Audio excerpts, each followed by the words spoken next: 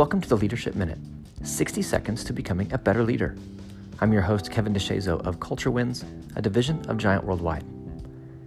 Doubt holds us back, and it undermines our potential. It keeps us from moving forward, from growing. Doubt prevents us from becoming who we were meant to be.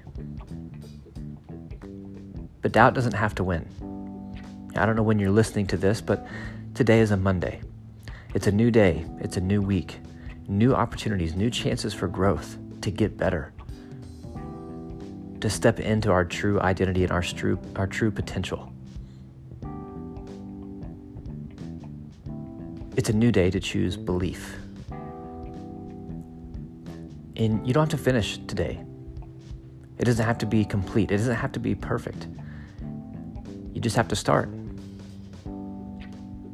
Because if we don't start, we'll never finish. We'll never succeed. We'll never fail. We'll never learn or grow or create real impact or lead. So let today be a day that you step forward in belief, that you get just a little bit better, a day that doubt doesn't win,